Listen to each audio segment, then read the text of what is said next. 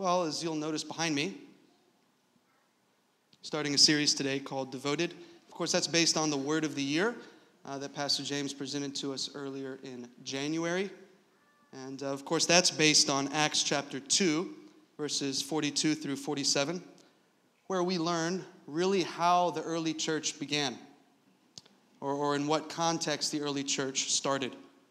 And what we saw is that as revival sprung up in and around Jerusalem, we learned that they were devoted to several things. And this will be the content of these devoted sermons, those things that they were devoted to in the early church, which, of course, we are to be devoted to as well. So we're going to be reading Acts chapter 2, just verse 42 for a second, and then we'll get into things. It reads like this. And they devoted themselves to the apostles' teaching and the fellowship, to the breaking of bread and the prayers. Let's pray together.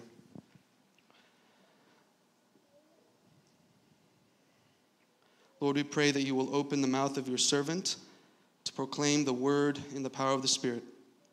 And we pray that this same Spirit will open our hearts and our ears as we receive your gospel and write it on our hearts.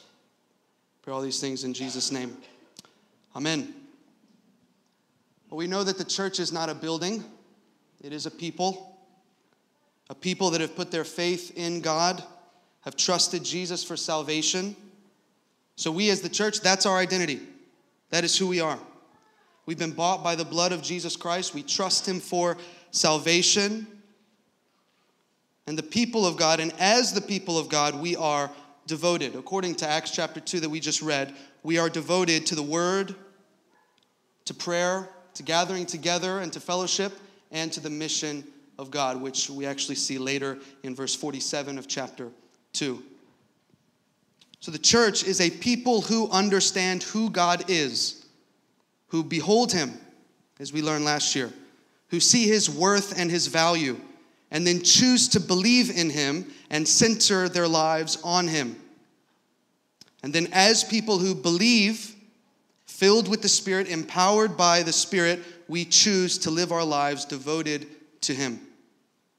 And this is what you see in Acts chapters 1 and 2. The disciples, they've seen the risen Jesus. They've seen him face to face.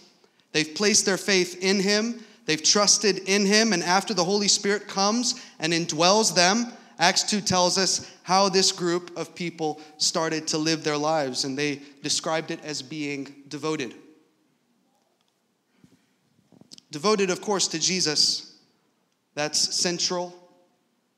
But being devoted to Jesus meant doing certain essential things. And, of course, we see that at the end of chapter 2. Things we read like the scriptures, like prayer, like fellowship, like the mission of God.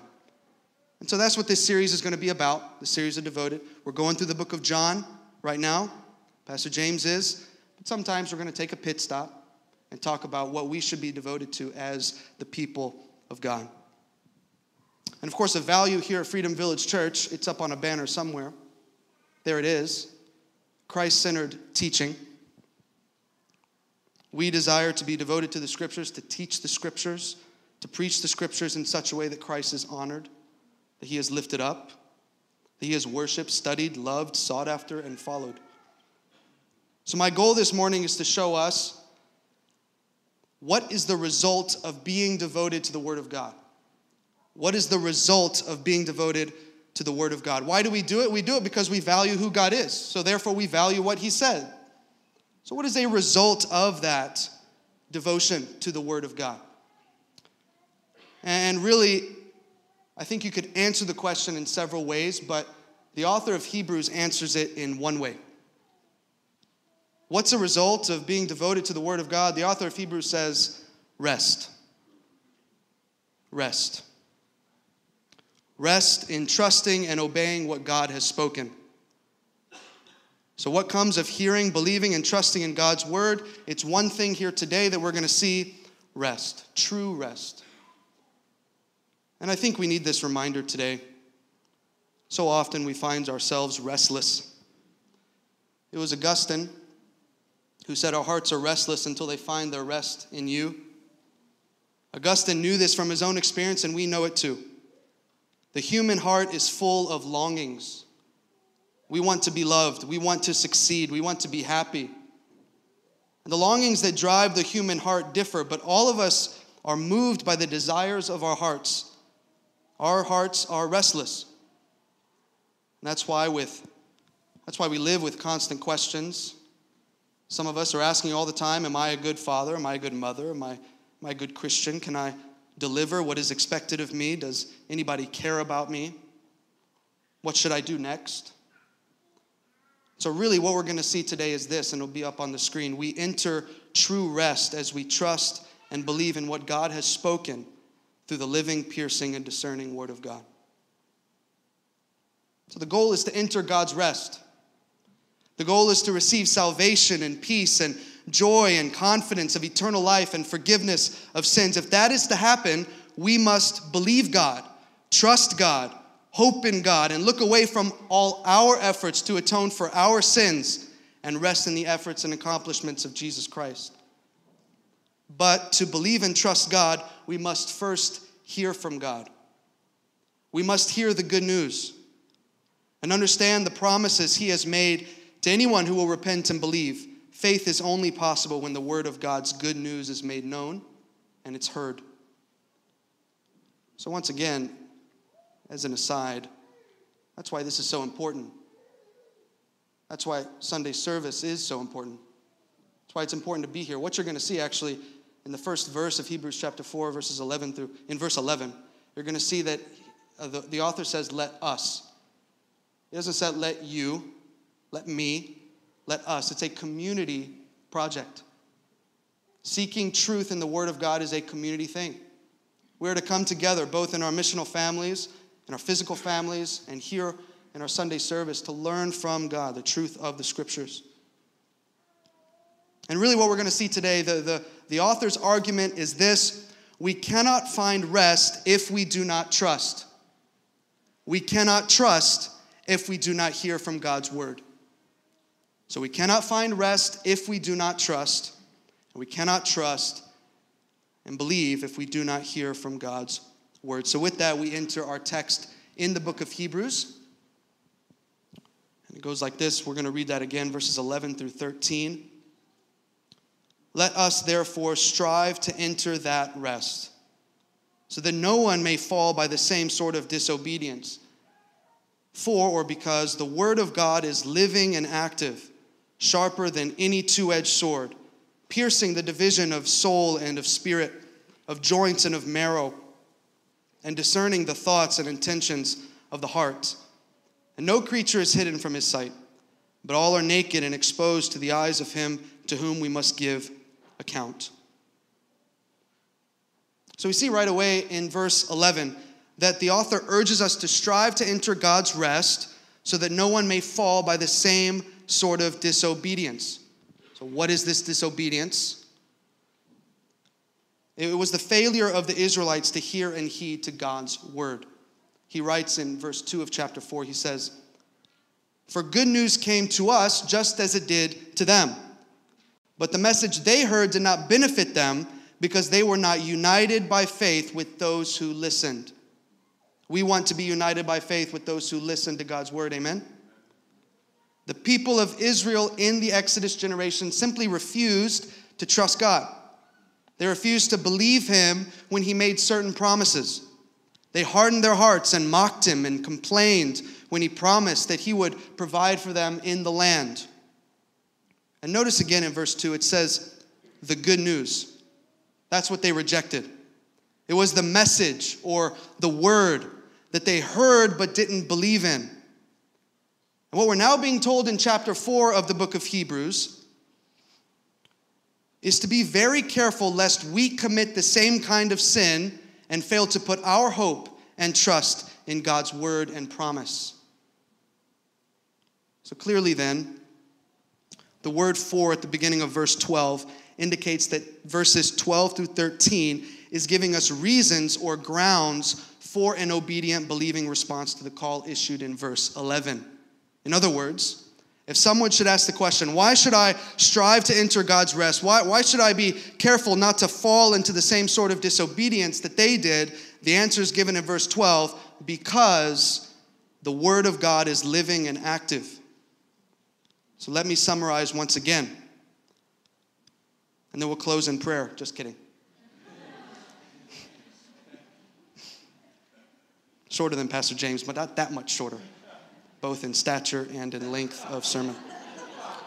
Just preach. Okay. So let me summarize. The goal is to enter God's rest. The goal is to receive salvation and peace and joy and confidence of eternal life and forgiveness of sins. If that is to happen, we must believe God, trust God, hope in God, and look away from all our efforts to atone for our sins and look at the efforts and accomplishments of Jesus Christ. But to believe and trust God, we must first hear from Him. We must hear the good news, like in verse 2, and understand the promises that He has made to anyone who will repent and believe. Faith is only possible when the word of God's good news is made known. So what is that word of God? Might sound like a basic question, but I think one we need to be reminded of often. And really wonderful descriptors here in Hebrews chapter 4. So let's take the time. 4 characteristics, 4 things about God's word that you'll notice here in these verses. And number 1, it is living. God's word is living. There is no other book that imparts life to its hearers other than the word of God. The Bible says that all scripture is by inspiration of God or God-breathed. They are the very words of God. And this book doesn't just contain a few words from God. God was so specific with giving us revelation of Himself and His will for our lives that He wrote it down for us. He inspired it by the power of the Holy Spirit through His followers that pen these books that impart life to us as we open it up and read. The scriptures impart life.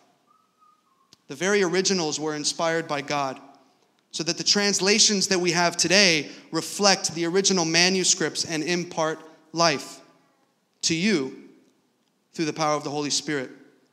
I'll mention this as well.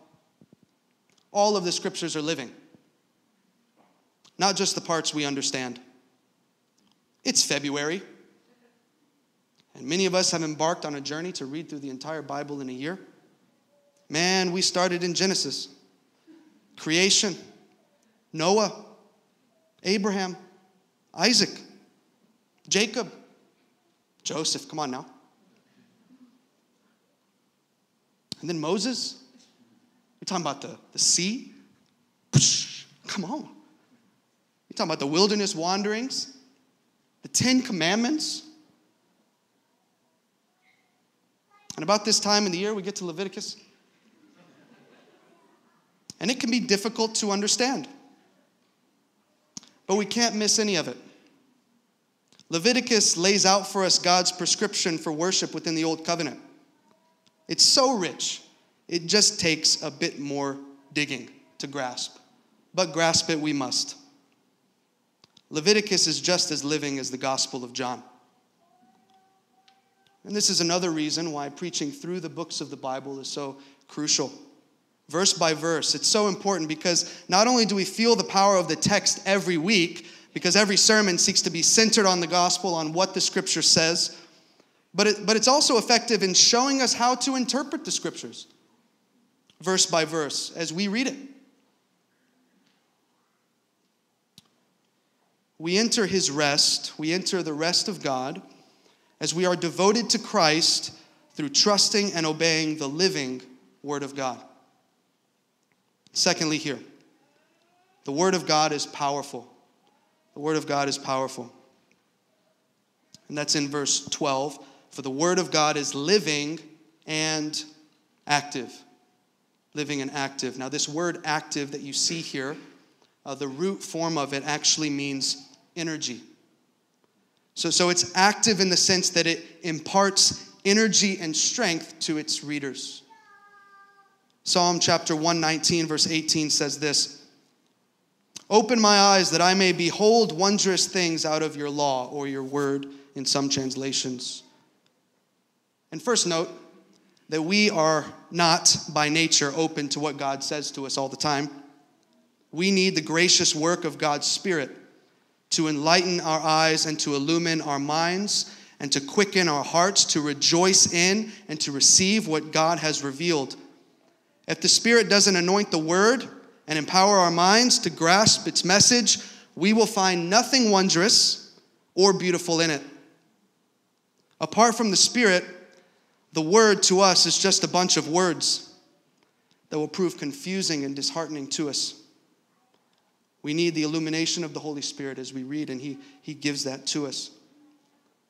One theologian wrote a poem that reads like this: "Let it," speaking of the Word of God, "let it be the anchor for your soul. Let it be the rock on which you stand. Let it be the compass to guide you through trials and tragic times. Let it govern your choices and renew your heart and restore your joy and ground your hope. Build your life on its moral principles. Embrace its ethical and moral norms. Believe what it says about the nature of God, and believe what it says about the nature of you." To put it simply, the Word of God, close quote, to put it simply, the Word of God pulsates with power. It's active and energetic. It not only imparts life, but it imparts energy and strength through the power of the Holy Spirit. It speaks life and power into our current circumstances. We have access to divine power, and it has been imparted to us through the knowledge of Jesus Christ in the Holy Scriptures. So we enter His rest as we are devoted to Christ through trusting and obeying the living and powerful Word of God. We'll get to the third characteristic here. It is piercing. The Word of God is piercing. It says there in verse 12, "For the Word of God is living and active, sharper than any two-edged sword, piercing to the division of soul and of spirit." It's compared here to a two-edged sword. There are many ways that theologians and commentators interpret that. But really what I see is that it cuts both ways. Sometimes this isn't our view of the Scriptures. When we hear certain things said, either at a Bible study or when Pastor James is preaching, our neighbors' sides are in pain because we keep elbowing them. We think to ourselves about all those that this Scripture applies to, but it cuts both ways. It pierces our hearts, it convicts, it wounds. When the Word of God is opened, it's not always for other people. Instead, consider how the Scriptures are to convict you. Let it pierce your heart. Let it teach you. Allow the Holy Spirit, as you hear the Word preached and taught, allow the Holy Spirit to bring you to a place of conviction where it's needed. And actually, you can go back to Acts chapter 2 for this, which is, of course, where we get our theme of the year. Acts chapter 2, verse 37 says this: "Now when they," that's the crowd that's listening to the preaching of God's Word, "as they heard this, they were cut to the heart and said to Peter and the rest of the apostles, 'Brothers, what shall we do?'" And that is the overflow of a convicted heart of a true believer. We are ready for action. You feel that conviction, don't just sit here and say, "Wow, nice sermon." But I'm ready Monday through Saturday to put that to action. What shall we do? What shall I do? Peter said to them, "Repent and be baptized, every one of you, in the name of Jesus Christ for the forgiveness of your sins." And again, the question that the crowd asked was not, what shall they do? What shall that one person do? But it's, what shall we do? They were looking inward in response to the Word of God, not outward. So as we enter His rest, as we are devoted to Christ through trusting and obeying the living, powerful, and piercing Word of God. And the fourth characteristic here, that the Word of God discerns the heart. The Word of God discerns the heart. We'll read verses 12 through 13 once again. "For the Word of God is living and active, sharper than any two-edged sword. piercing to the division of soul and of spirit, of joints and of marrow, and discerning the thoughts and intentions of the heart. And no creature is hidden from his sight, but all are naked and exposed to the eyes of him to whom we must give an account. And when I read this, I immediately think of what David wrote in Psalm chapter 139, verses 1 through 4 that read like this. O Lord, you have searched me and known me. You know when I sit down and when I rise up. You discern my thoughts from afar. You search out my path and my lying down and are acquainted with all my ways. Even before a word is on my tongue, behold, O Lord, you know it altogether. We may hide from our neighbors and friends and even from our spouse, but not from God. God cannot be fooled by hypocrisy. He knows what you're thinking now and what you'll think 10 years from now. I was in the state, 3rd to 5th grade. I was in the U.S. for some time. I was actually homeschooled 3rd to 5th grade. So homeschoolers in the house, what? All right. I was homeschooled 3rd to 5th grade. Loved it. Great time. Finished most days about 11:30 a.m. It was great. It was also great for other reasons, family and things, but 11:30 a.m. And because of that, there was some freedom in the afternoon. And no telling what a 5th grade boy going to do with that freedom.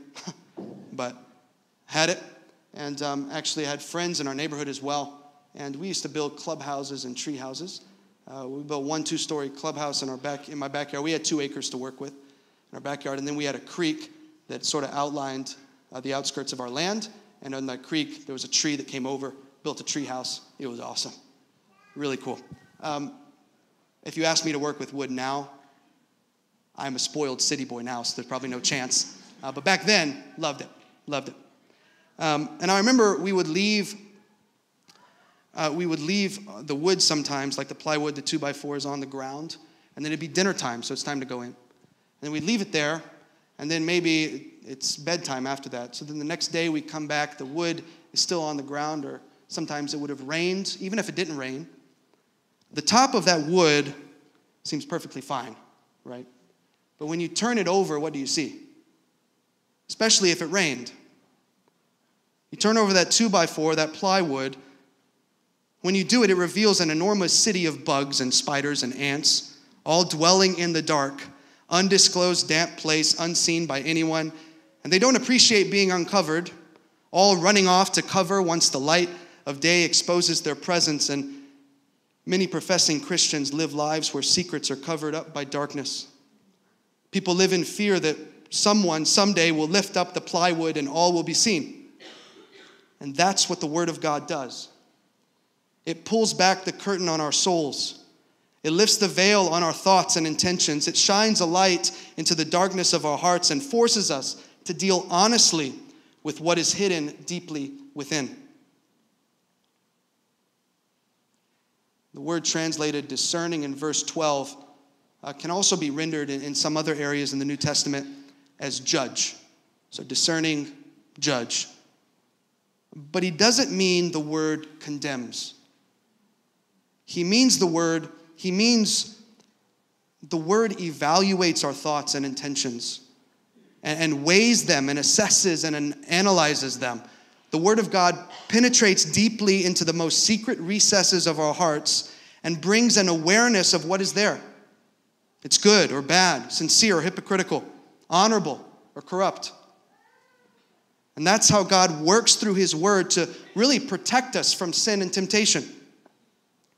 In Hebrews chapter 3, verse 12, the writer spoke of the deceitfulness of sin. Sin is deceptive when it digs deeply into our hearts and lies to us that we'd be better off without Jesus. And our only hope is that we find something that is powerful enough and sharp enough that it can penetrate through the fog of deception and shed light on my thoughts and intentions and reveal to me the lies that I'm so easily prone to believe. And the one thing through the power of the Spirit that can do that is God's Word. Listen and trust His Word, even when you feel like it will expose things in your heart that you'd rather keep hidden. we enter his rest, we enter the rest of God as we are devoted to Christ through trusting and obeying the living, powerful, piercing, and discerning Word of God. And I'll finish with this, and then I'm in my seat. We are devoted to the Word of God not because it makes us feel good or bad if we do or do not check it off our list for the day. We are devoted to the Word of God not because we are seeking approval from others in our missional family. We are devoted to the Word of God not even because we are seeking approval or acceptance from God. He loves us just as much yesterday when we did our devotional as he does today when we didn't. We love studying this book. We love teaching and preaching this book because of who it's about. Because I know that he will change your life as he has changed and is changing mine. One of my favorite theologians said it this way: the Bible was not given to increase our knowledge, but to change our lives. Freedom Village, are you stressed today? Are you worried? Are you restless with various passions? Let's strive to enter God's rest through hearing, believing, and trusting in what God has spoken in his word. Let's pray together. I'm going to ask the praise team to come up.